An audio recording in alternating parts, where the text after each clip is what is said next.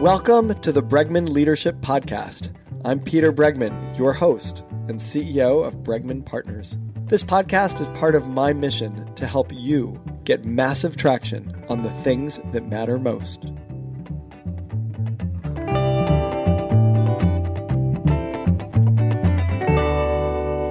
We are fortunate enough to have with us today Marshall Goldsmith. I am fortunate enough to be able to call him my friend. Marshall is an executive coach and business educator. His mission is to help successful leaders achieve positive, lasting change in behavior for themselves, their people, and their teams.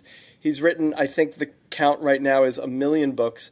The book that he has been on the podcast for previously was Triggers. The book we're here to talk about is Life Storming, Creating Meaning and Achievement in Your Career and Life. The way we're going to do this podcast is a little different than others. We're not just talking about the ideas in the book, but when I read this subtitle and I read the book, Creating Meaning and Achievement in Your Career and Life, Marshall is such a prime example of having done that and doing that in his life. I am fortunate enough myself to be part of the MG100 group. It's a group of people that Marshall has chosen to share his wisdom, experience, his practices in the same vein, and he may talk about this a little bit on the podcast as other people he has admired have done, the Buddha, for example, where you just give what you know away for free. And he's offered to do that for a number of us, and I'm both grateful and enriched by being a part of that, a really amazing group of people. And it's another way of sort of creating meaning and achievement in his career and in his life. So, without further ado, Marshall, welcome to the Bregman Leadership Podcast. Oh, thank you so much for inviting me, and thank you for being one of our 100 coaches. It's my great pleasure, believe me. And I've already learned a tremendous. I mean, I've spent a couple of days with you in Phoenix, and I've already learned so much. And one of the things I've learned, I'll say, is, and I think it's a great gift that you bring, and some of your friends who you include in this, Alan Mulally, who is the CEO of Ford, and Dr. Jim Kim, who's the president of the World Bank, is all these people who are doing incredibly complex work in a very complex world. And the mantra that I left with is it's not that complicated. Like when you bring it down to what's important, what's essential to following what's most important to you and making an impact in the world that you want to make, you reduce it to what matters most. And in the end, it's not that complicated if you're able to do that. That's right. So thank you. All right, now I'm going to stop talking and you're going to do the talking. Here's what I want to do with this podcast, which again is different than we've done in the past, which is there's a bunch of chapters in this book that lead us through a path. By the way, Alan Weiss was a co-author of this book with Marshall Goldsmith. And there's a bunch of steps to this path of creating meaning and achievement in your career and life. I think you're an amazing example of having done that and doing that in your life. So what I want to do is go through each chapter and have you share with us a little bit your experience with it and maybe a story or two of how you've done this in your life, because I think that's going to be, everyone's going to get to know you a little bit better, and it's going to be interesting for the podcast. Also, it takes it out of more of the theory realm and puts it into the real world. Perfect. That's exactly right. So the first chapter, and it's pretty self-explanatory when you just read this title, is setting our own aspirations. And this idea that we could become programmed in all sorts of ways to acting in ways we've always acted in the past or we've been taught to act in the past, but there's ways of shifting that kind of programming so that we can really pursue aspirations that have deep meaning to us. And I'm, again, curious how you've done that in your life. Well, I was brought up to believe that I was brought up in a small town called Valley Station, Kentucky, low income, low education environment. Middle school down the street last year came in last place in academic achievement in Kentucky. We had an outhouse the first 4 years I was in school.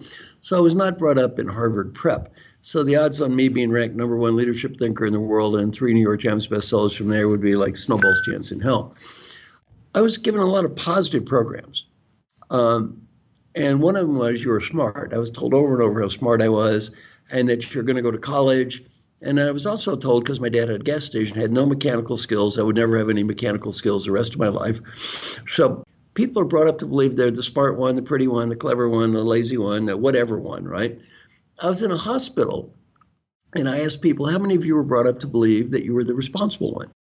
Everyone in the room raised their hand. Then we talked about the blessings of that and then the curses. And 3 people started crying. They said, I get sick of being responsible. I'm responsible for my children, my parents, my siblings. I'm tired of being responsible all the time. Well, the thing I've learned is we don't have to carry this programming around forever. And most of us just go through life living this stuff out over and over again. You met Dr. Jim Kim. He was programmed to believe he was a smart one. He's a simultaneous MD and PhD with honors from Harvard in anthropology. First time I interviewed him, I think I told you this story. He was very funny. After an hour, I said, Jim, in the last hour, 6 times you told me how smart you were. And he was so embarrassed. He said, what an ass. I said, you're not an ass. You're a great guy. Well, it's very important, though, to realize we don't have to live out these programs forever. I was also brought up to believe that, I was smart, but I didn't have to work hard. And it took me a while to realize I don't have to be ashamed of working hard. It's okay to work hard. It's okay to love people. You don't have to be ashamed of that. And when you're brought up to believe you're a certain way, like Bono, the great singer, he's a humanitarian. And he kind of created this new identity. He didn't used to be a humanitarian. And when he tried to change, people all crapped on him. They said, you're not a humanitarian, you're a rock star. Finally said, heck with this. I want to help starving people. I don't have to apologize. Well, we can all be a different person without living out this program over and over. And what I challenge people is think the way you've been programmed to believe you are. Maybe there are a couple of modest changes you can make in this programming to be somebody different in the future without being a hypocrite or a phony. And how do you do that? So how do you practically, if I've been programmed to believe that I was not the smart one, or I'm programmed to believe that, how do you shift that program? What are some small things people can do to shift that kind of programming so that they're not stuck in that place? Well, again, I have a degree in math. I think the first thing you can do is recognize there's often not much logic to this. See, I was programmed to believe I had no mechanical skills. Well, not till I'm 26 that I question this. I'm taking a class at UCLA, and what do you do well? What can't you do? I said, I have no mechanical skills. So the teacher says, well, how do you know? I said, well, I took a test, the United States Army Aptitude Test. I scored the bottom 2% of the United States. It's hopeless. He said, how are your mathematical skills? Perfect score on the SAT Math Achievement Test. He said, why is it you can solve complex mathematical problems, but you cannot solve simple mechanical problems? Good point. So how's your hand-to-eye coordination? I said, I play pinball games, shoot pool, drink beer. He said, why can you play pinball game and shoot pool, but you can't hammer nails? I realized there's no logic behind this. I was just programmed randomly to believe this, right? I lived this out of my life and it became true. And as long as we tell ourselves this, it never changed. I coach people every week on I deal with this. They'll say things like, I can't listen, I've never listened, I can't listen. I look in the guy's ear, why not? You guys, I'm stuck in there? Well, why can't you listen? And then they realize, why can't I listen? And this is just some programming that I can't do this. It just repeated over and over and over again. And just understanding the process can help you get out of the loop. Yeah, it's interesting. And taking small steps in seeing how you can change it. I was in a leadership program last week, and there were 25 people in the room, and I have this programming. It's a silly little thing, but I have a programming. I'm terrible at remembering people's names. It's so easy for me to say that, actually, because I'm so used to thinking it and saying it, right? I'm terrible at remembering people's names. And so we sat around in the introductions, and I thought, I'm going to change that. I'm actually going to really pay attention to each person. And in the end, I'm going to go around and see if I know everyone's names. And within 10 minutes, I had everybody's names. And it's so like these little small experiments that can disprove. One other thing that this made me think of is Daniel Levitin. I don't know if you know him, but one of the books. Yeah, so he wrote Weaponized Lies. No, I don't know. I know a different Daniel Levitin. Okay, so he wrote Weaponized Lies, and he's written a couple of really great books. But one of the things he's talking about is how people use statistics and the ways in which we can be fooled by numbers. We could fool. And one of his tests is if someone's telling you something, is it plausible? So for example, he talks about going into a taxi cab and having the taxi driver say to him, 20 billion people in the world don't have internet. Well, you look at that and you go, there's only 7 billion people in the world. That's probably not plausible. Now, he says, the point the guy's trying to make may be right, which is a lot of people don't have internet. But one question to ask about, for example, you don't have mechanical skill is that plausible? I'm actually a pretty smart guy. Like, is it Right. plausible that I wouldn't have mechanical skill? Right. I love that. That's excellent. I love that. The second chapter, the importance of new friends. One of the things that you talk about in this chapter is how relationships can hold us back, right? And how as we change, that might, some of our friends can grow with us, but that also might suggest that some of our friends, we need to build new friends. You want to talk a little bit about that in your life? Yeah, I'm going to start about the negative and the positive. The negative extreme example would be a drug addict. They go to rehab, they kick the habit, they go back to the same neighborhood with the same friends. Almost always, boom, what happens? They're a drug addict again. They really need to change their neighborhood, their friends, their environment. And the other good and bad news about the new world is we keep up with everybody. All the people you've ever known in your life are on Facebook. They keep up with you. Now you've got this laundry list of people, and you wonder, really, how important is it for me to know where my high school friend had breakfast last week? Is that really a very important issue in my life? So it's very, very healthy, I think, number one, to discard some of these relationships by saying, there's nothing against these people. There's only so many hours in a day. And then back to the idea of new friends, and I'd like our project that I'm working on with you. I think it's wonderful. I'm here in Utah. I'm working with Sun Yin Sheng, and she is a great person. We're doing a coaching project together. I didn't know her at all. She's one of the 100 coaches in our project. So I've got to meet a lot of new people that I wouldn't have necessarily met before. I didn't know you that well before. And so it's been wonderful for me to meet new people and really kind of expand my horizons and way of thinking. So if you want to grow, again, if you repeat the same experience over and over again, you're not going to grow very much. Sometimes you need to say, what do I need to do different and new? And also, what are some new people I need to meet? So let's explore that a tiny bit too. So let's say, I'm interested in doing more CEO coaching, and I have, a group of clients who are at a certain level of CEO coaching, but I want to get to the next level. How do I bridge that gap? How do I shift from the current group of people that I'm working with to the next level? How do I get in with that crowd? Well, the one thing I do is I don't work with people over typically a year and a half anyway. So I'm not big in long-term, what I call dependency relationships. So I work with people a year and a half. Then I keep touch with them after that, but I'm not their official coach. And I think what I've done, and I think it would be healthy to do for everybody, is you try to just leverage up. And so you work at this level, you become a success, you gradually move up to the next level, the next level, the next level. And then after a while, you learn how to say no. You say no to people who are not at the level you want to coach. It's not that they're bad people. It's just you're not going to have as much impact on the world coaching second-line supervisors or the CEO of Ford. It's just a different level of impact. Right. And how do you leverage that up? Meaning you're not working with them anymore, so they're free. Let me give you a couple of ideas. For people interested in coaching. One is do volunteer work. Because when you do volunteer work, number one, you're working at very high-end people who typically appreciate the fact you're a volunteer and you're helping them. You're not charging any money, but you're building some very positive relationships. Number two, their boards are composed of very, very high-end people typically. And that's a great way to meet people. And they say, well, gee, this coaching is working for Jim over there. Maybe I should try it myself. And you get to meet very, very high-end people. You're doing good for the world and meeting high-end people and leveraging up at the same time. Right. It's great. It's a great idea. Jim Wolfenson, who was president of the World Bank, a few rounds ago, when I was first starting my company 20 years ago, gave me that same advice. He said, join a bunch of boards, get in contact with these people on the boards, because then they see the work that you do. So it's almost like the transition people, or people who can link from one to the other. It's beautiful. So this next chapter, called Behavioral Metamorphosis, is so soundly in your bailiwick, and I want to combine it with this chapter called Believe It or Not, which is breaking through the belief vault. We've talked a little bit about both. This idea of, if you're gonna, you have new aspirations, you've created a little bit of a new community, and now, you have to break some old habits. You have to do things differently than you've done them before, and along with new habits, you have to change some beliefs, and that's gonna help you. So I'm curious to hear again your experience around both of those in your life. Well, and in my job as a coach, I see this every day. My mission is to help successful leaders achieve positive long-term change in their behavior. My clients are very, very successful people. One thing I'm proud of is my book Triggers, 27 major CEOs endorsed the book.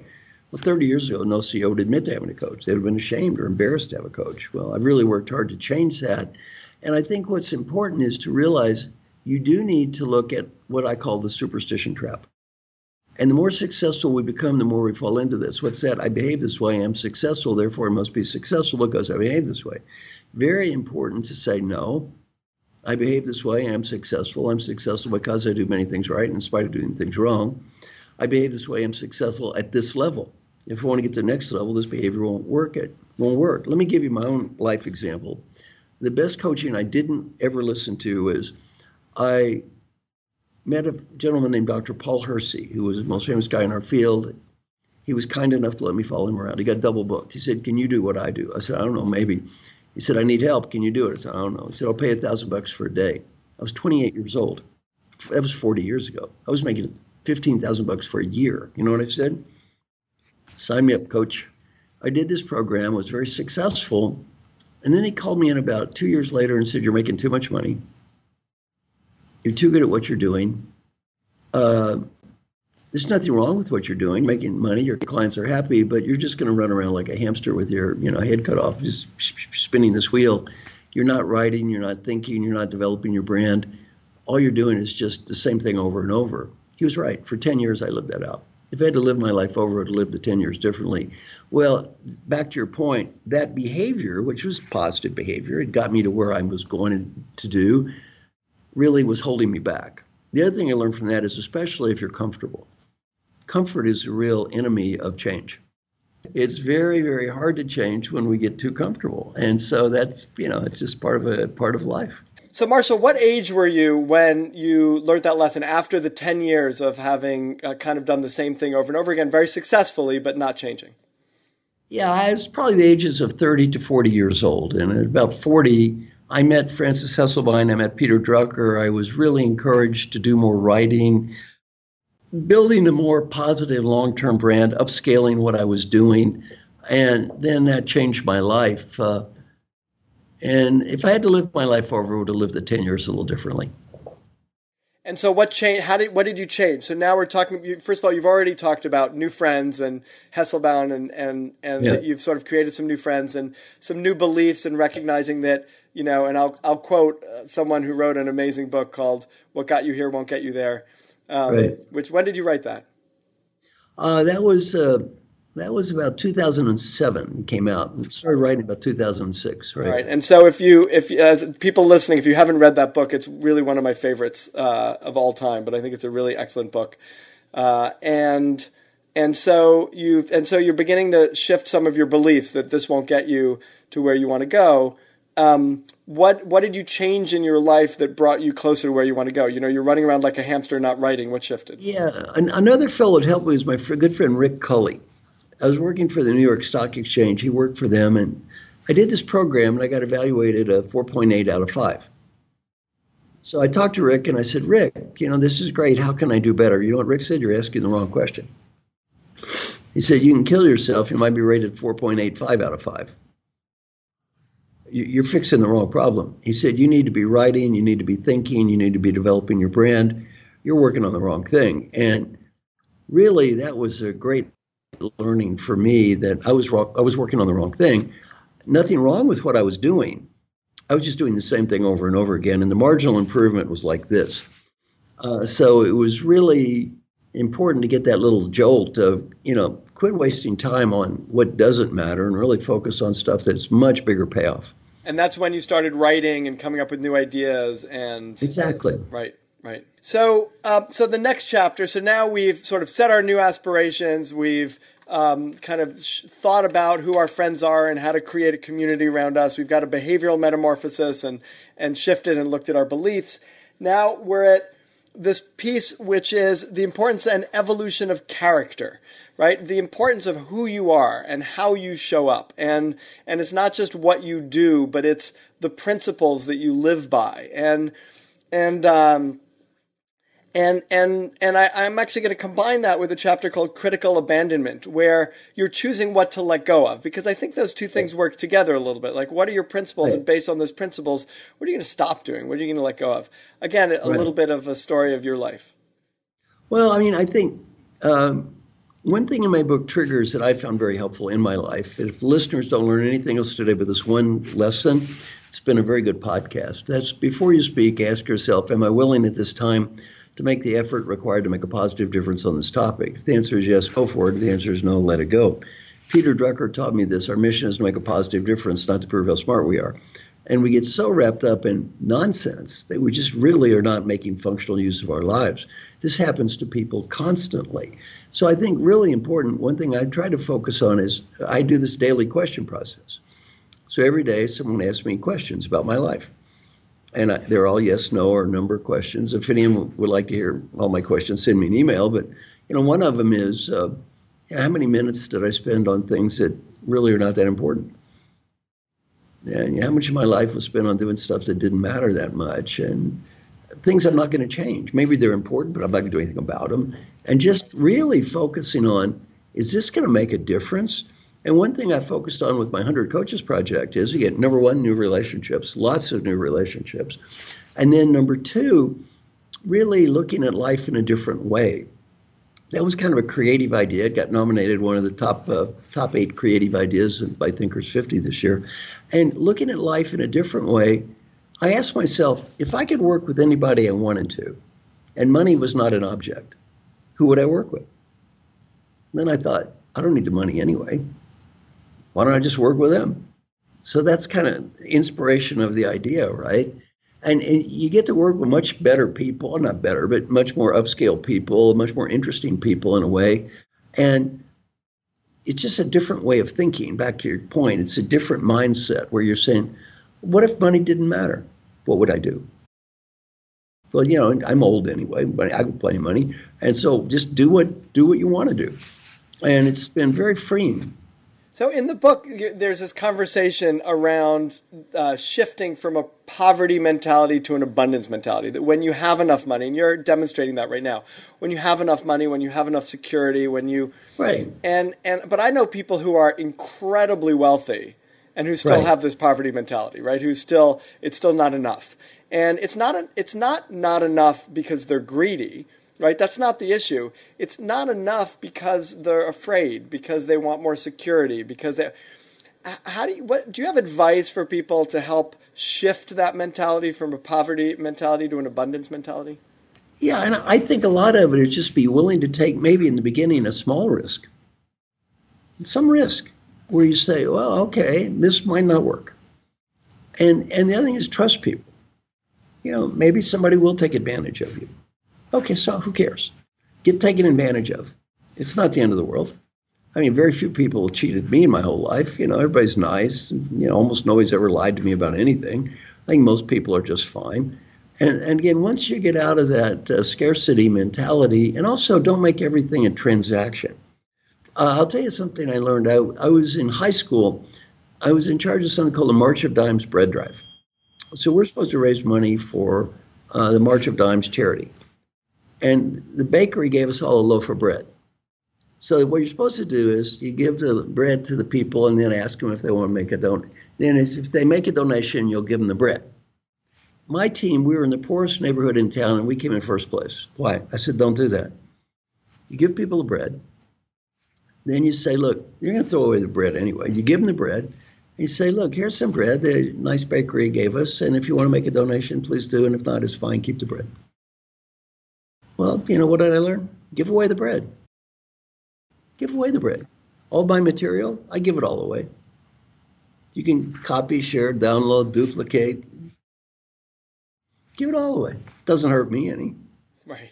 Also, it saves a lot of time. I don't have to worry about collecting money and billing people and some typo or anything. It's all free anyway, right? Do it anything you want to. Right, and people are grateful, and they're going to say Marshall Goldsmith. Yeah, they're very nice. And I get thank you letters every day from somebody that says, thank you, my life is a little better. Well, what's that worth? You can't buy that. And I just want to say, because it touched me, and it's it feels really important, this idea of, some people are going to cheat you, but take little risks. And that's going to happen, but it's not going to happen all the time. Maria Konnikova was on this. She's a New Yorker writer, and she was on this podcast, and she'd written a book called The Confidence Game about con artists. Yeah. And I asked her the question, have you ever been conned? Right? And she said, first of all, I wouldn't know, because a good con artist, you never know in the end that you've been conned. Right. And second of all, I don't want to be the kind of person who can never be conned. Like, I don't want to live my life in such a way that I'm suspecting everything and that no one will ever get something past me. Because, and that's, I hear you saying the same thing. It's like, take the risk. Every once in a while, you're going to be conned and someone's going to take advantage. But on the whole, your life is going to be a lot better. You're going to have better relationships. You're going to take more risks. You're going to be able to do more things. Exactly, yeah. Right, it's great advice. And finally, I want to talk about legacy, right? In terms of creating meaning and achievement, and maybe you could speak a little bit about what you're doing around your legacy in the MG100, which is such a great legacy move that impacts so many people in positive ways, myself included. Well, I'll give you the history of it. I mean, I went to a program that was put on by Ayse Borsell. Ayse is one of the world's experts in design. She's a wonderful woman. And as part of the program, she said, who are your heroes? So my heroes were people like Alan Mulally and Frances Hesselbein and Peter Drucker and Warren Bennis. And they were so nice to me, and they were great teachers, and they never charged me any money. So she said, why don't you be more like them? So I thought, gee, that's a great idea. I should be more like them. I decided I'm going to adopt 15 people, teach them everything I know for free, and all that when they get old, they do the same thing. That's payback, pay it forward, right? So I made a little selfie video and put it on LinkedIn. It turned out it was the most widely viewed video in the history of LinkedIn. I've had now probably 14,000 applicants for the positions, and it's been wonderful. And the idea is just give things away to people and be friends and help people any way you can. And the payback is terrific because, you help other people, they help you, and everybody's got a positive relationship. And the other thing is, it's like Bill Gates did, which I think is wonderful with money. He's giving his money away. Well, in a way, this is nice because if I give you money, I don't have the money anymore. If I give you knowledge, I still have the knowledge. And you have the knowledge too. And then you can give it to other people.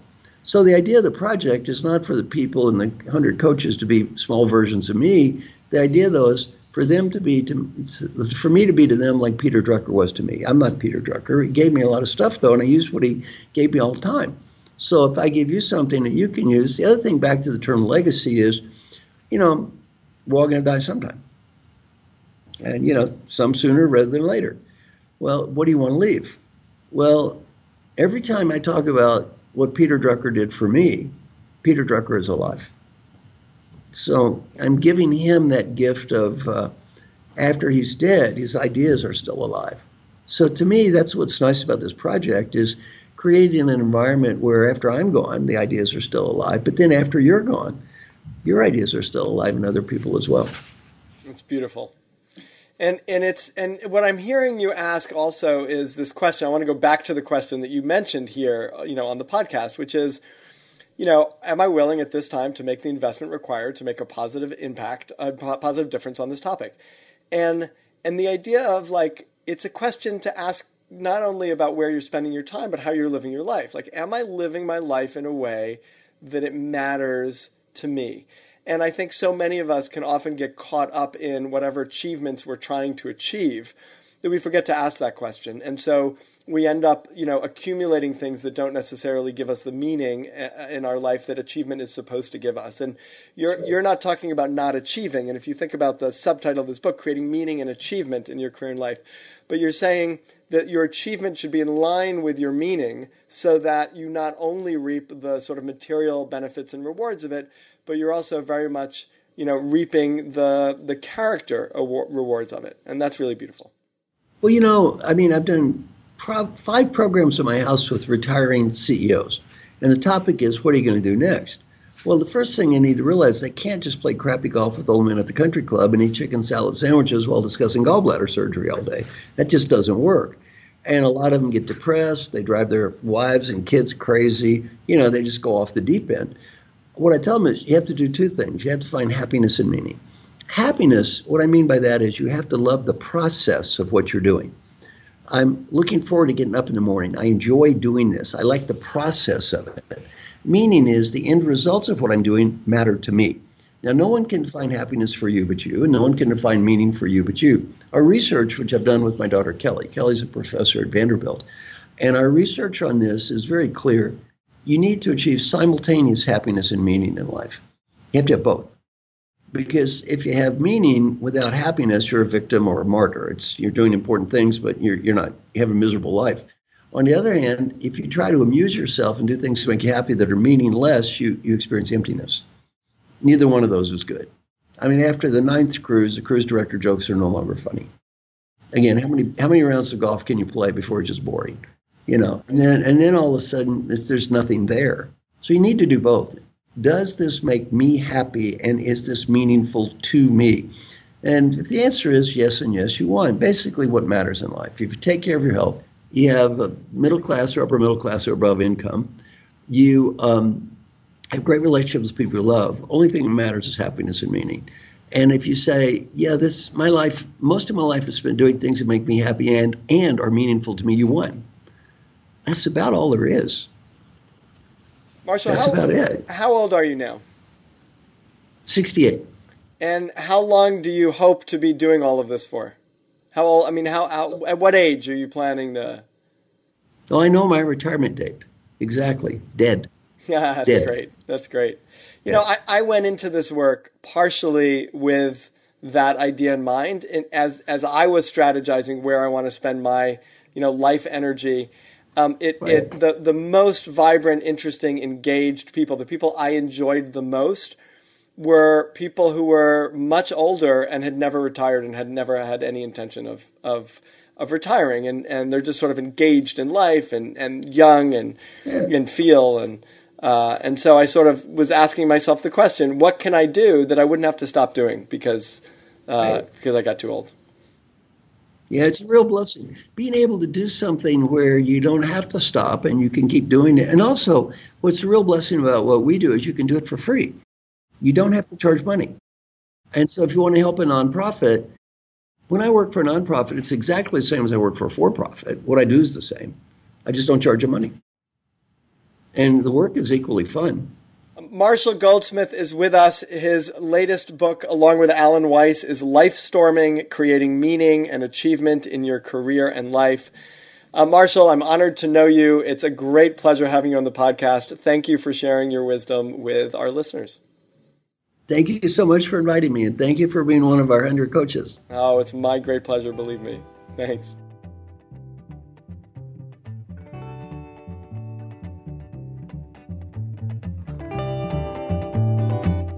If you enjoyed this episode of the Bregman Leadership Podcast, please subscribe and leave a review on iTunes.